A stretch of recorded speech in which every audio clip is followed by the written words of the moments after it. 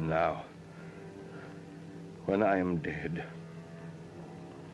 my funeral, you will bury me at dusk in the clothes I told you. You will place the figure of Anubis at the west of the inner chamber. I will. And on the night of the full moon, at the first hour, I will make my offering of the eternal light to Anubis, opener of the ways. If I have done well in his sight, those fingers will close over the jewel, and he will open to me the gates of immortality.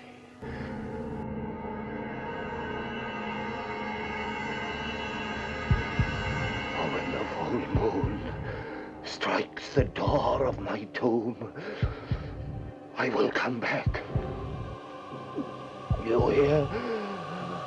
I will come back to kill.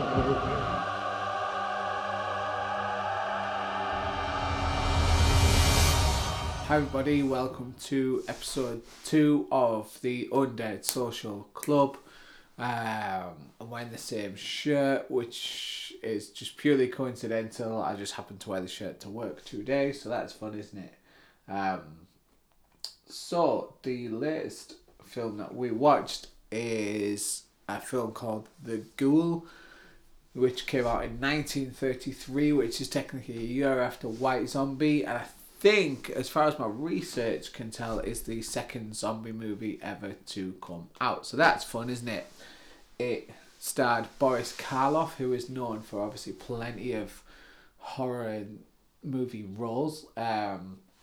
So, you know, previously having Bela Lugosi in White Zombie, and now I've got Boris Karloff in The Ghoul is pretty cool. That in this era, certainly in these couple of years in the 1930s, are now doing zombie movies. Now The Ghoul, in nowhere is kind of explicitly a zombie film, and nowhere do they start stating that there are zombies within it. But what happens is, without going into too much detail or too many spoilers, but Boris Karloff's character kind of wants to die, and then because he knows that due to these Egyptian rituals, which is obviously different from the traditional Haitian or Tahitian voodoo zombie overarching theme, which is much more traditional kind of zombie film style. Basically, Boris Karloff's basically he wants to die because he's done some ritual with the Egyptians so that he will come back to life, or live forever. So that's kind of where it comes from, and kind of what happens within the film. Again, without spoiling it, without going into too much detail, you're probably not going to watch it.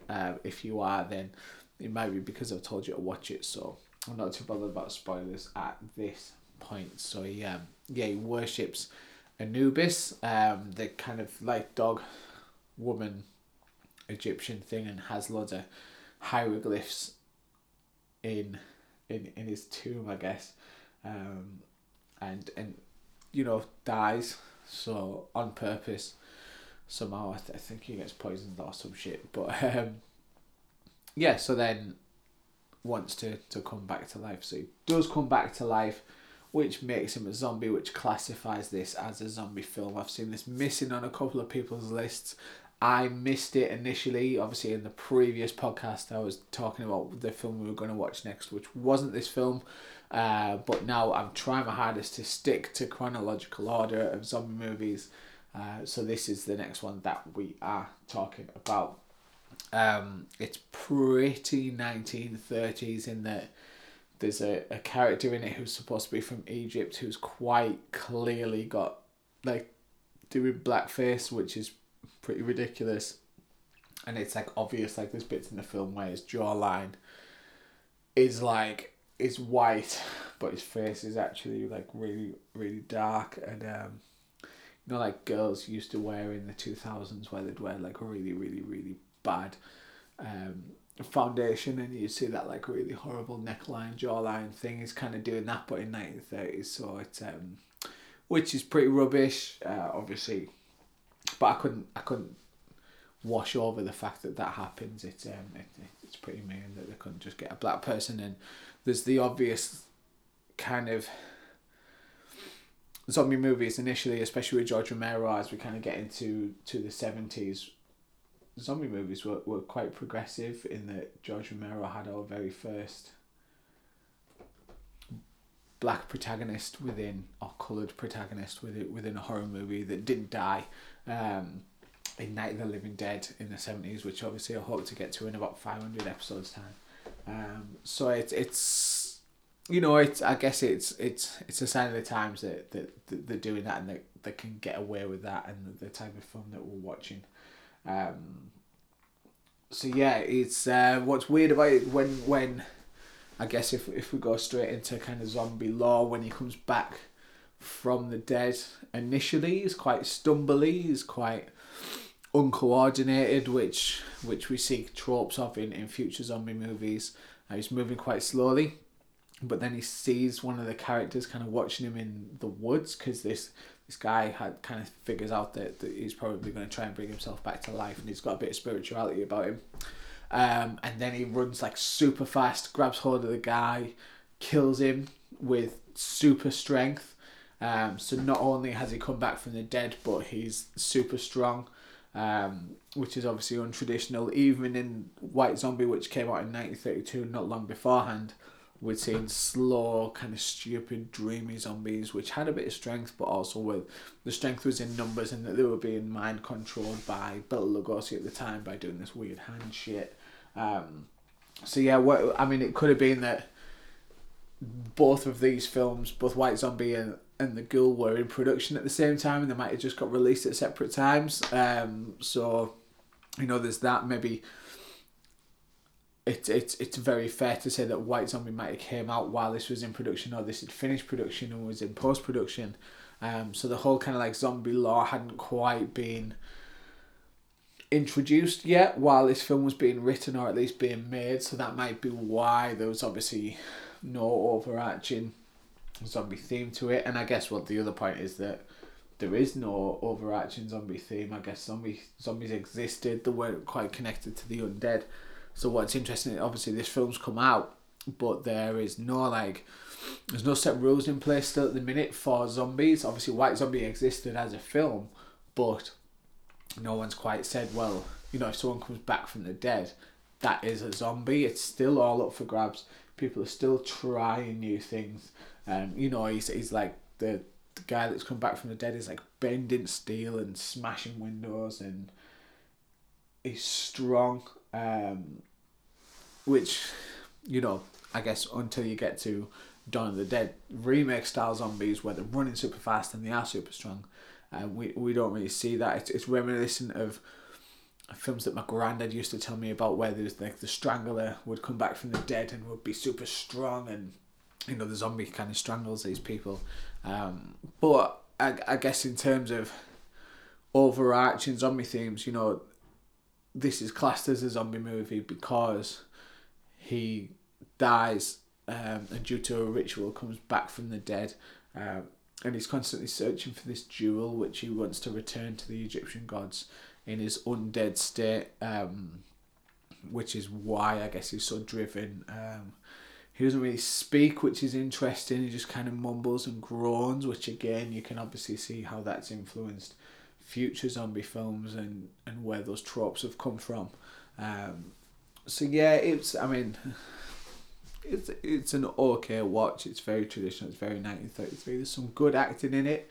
The guy that plays his nephew, who's come back to see what's happened when he dies and is quite suspicious, is actually quite a good character, and you follow his arc. The females within the film are like totally overacted, and they keep shrieking, and it is what it is. Some of the camera movement's really nice, especially for the time in the 1933s. I was kind of watching it going, well, how would I replicate this as someone who likes to think themselves as a bit of an indie filmmaker? How would I kind of replicate these shots? And it was some really smooth kind of like pan and tilts, and it obviously has the natural film kind of wobble to it. But aside from that, it's a well done film, and obviously it stars Bela Lugosi, so it's got some money behind it. And although, you know, the time it wouldn't be called a zombie movie, so it wouldn't be financed as a zombie movie, it's just a scary film with Bela Lugosi with this overarching thing. So yeah, and it's also a British film. They mention North Yorkshire, which is quite cool. Obviously, we're in the north of England, or I'm in the north of England, so kind of seeing that represented. I think there's a mention, one of the lines of the films is that if you want to run away, you can go to the woods and the moors, which is on our doorstep, which is what these guys are talking about, which is nice to see, obviously, compared to White Zombie, which is set in Tahiti or in Haiti, and obviously it has all these voodoo witch doctors, which again, just coming from that, I guess it's our first initial run at zombie films. Like, that theme, it is continued right up until the 70s, into all kinds of crazy films like Cannibal Holocaust, that kind of traditional witch doctor zombie thing is something which is carried throughout zombie movies. So to literally got a 1933, which is just a year later, to see something original, and again isn't maybe not traditionally called a zombie movie, but still contains elements of it, and therefore is classed as the next zombie movie, like zombie movie number 2 in our world, then, you know, it's interesting to see, and it'll be cool to see the next film, which is something to do with Scotland Yard. Again, I'll post about what it is. I'll probably record it before these two come out, so you'll be able to see what it is. You know, it'd be interesting to see how these influences kind of go on and come along. So yeah, it'd be good to know. Again, after this, I came across this film after doing some research. I thought the next one wasn't until the 1940s, but that's completely not true. There's another. I signed up to Letterboxd recently, which is like a film geek website, basically, where you kind of list the films you've seen and other films you haven't seen, and what you want to see, and you can create lists of films. So naturally, straight away, I searched every zombie film ever, which a guys put together, which I'll be referencing along with the book I mentioned last time, The Complete History of Zombie Movies, the Book of the Dead, it's conveniently caused. And plus, I'll just be doing some research to figure out what the next film is, because I want to get this right. I don't want to have to go back on myself and re-record episodes that I've missed. But there's another film that came out in 1934, which I think might be our next zombie film, so I'll watch that soon, and hopefully do a review of it. So yeah, so that's The Ghoul. Came out in 1933. It's online if you get a chance to check it out. It's in like free online archives. So it's worth a watch. Have a watch. Let me know what you think. And yeah, if you're interested in kind of zombie movie and the histories of where it comes from, then this has its place. I guess if White Zombie has our mind control, slow moving, a zombie gets shot and carries on going because they're undead. And traditionally it was kind of like zombie dust that they spread in the faces, which slowed the heart rates down in traditional Tahitian and Haitian zombie films. Then I guess what we get from this one is the death and the resurrection, which maybe wasn't as explicit in White Zombie, and also kind of like the strength, the lack of speech, is something that's interesting, and also his skin, his actual physical appearance is pretty, as the film goes on, is detrimental. So it kind of shows that he's undead and he's had a bit of a shit time, I guess, for one way of putting it, and that he's, you know, yeah, he's been degraded over time by like his facial features kind of disappearing. So there's some things that don't yet exist in zombie world, and are now being explored by this film. So this is the first one to kind of show that. So that is super cool. That is super interesting. I also think the main character gets shot in the head. Oh no, he doesn't. Ignore me. Somebody does, but it's not him. So that comes from somewhere further down the future. So ignore that. So the next film comes out in 1934, and I can't remember what it's called. It'll be on Letterboxd on. Yeah, so we'll have a look at that. We'll figure it out. You'll know by the title of the next film. So we'll watch watch that. Something to do with Scotland Yard. So yeah, we'll have a look at that, and that'll be number 3 in our zombie film thing. So don't get too disheartened when I say this, but I had looked at Letterboxd and some previous lists about 1,200 zombie movies. So that's how many podcasts we're going to do. They're not all going to be with me. They'll be with some friends. We'll watch some more zombie movies.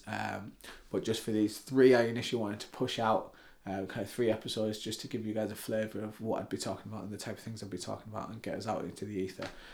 So the first 3 will just be me. We'll get some friends in. It might be a bit more interesting. There might be a bit more longer form podcast about zombie movies. So cool. Thanks for listening. This is Undead Social Club episode 2, and we'll watch some films and I'll see you soon.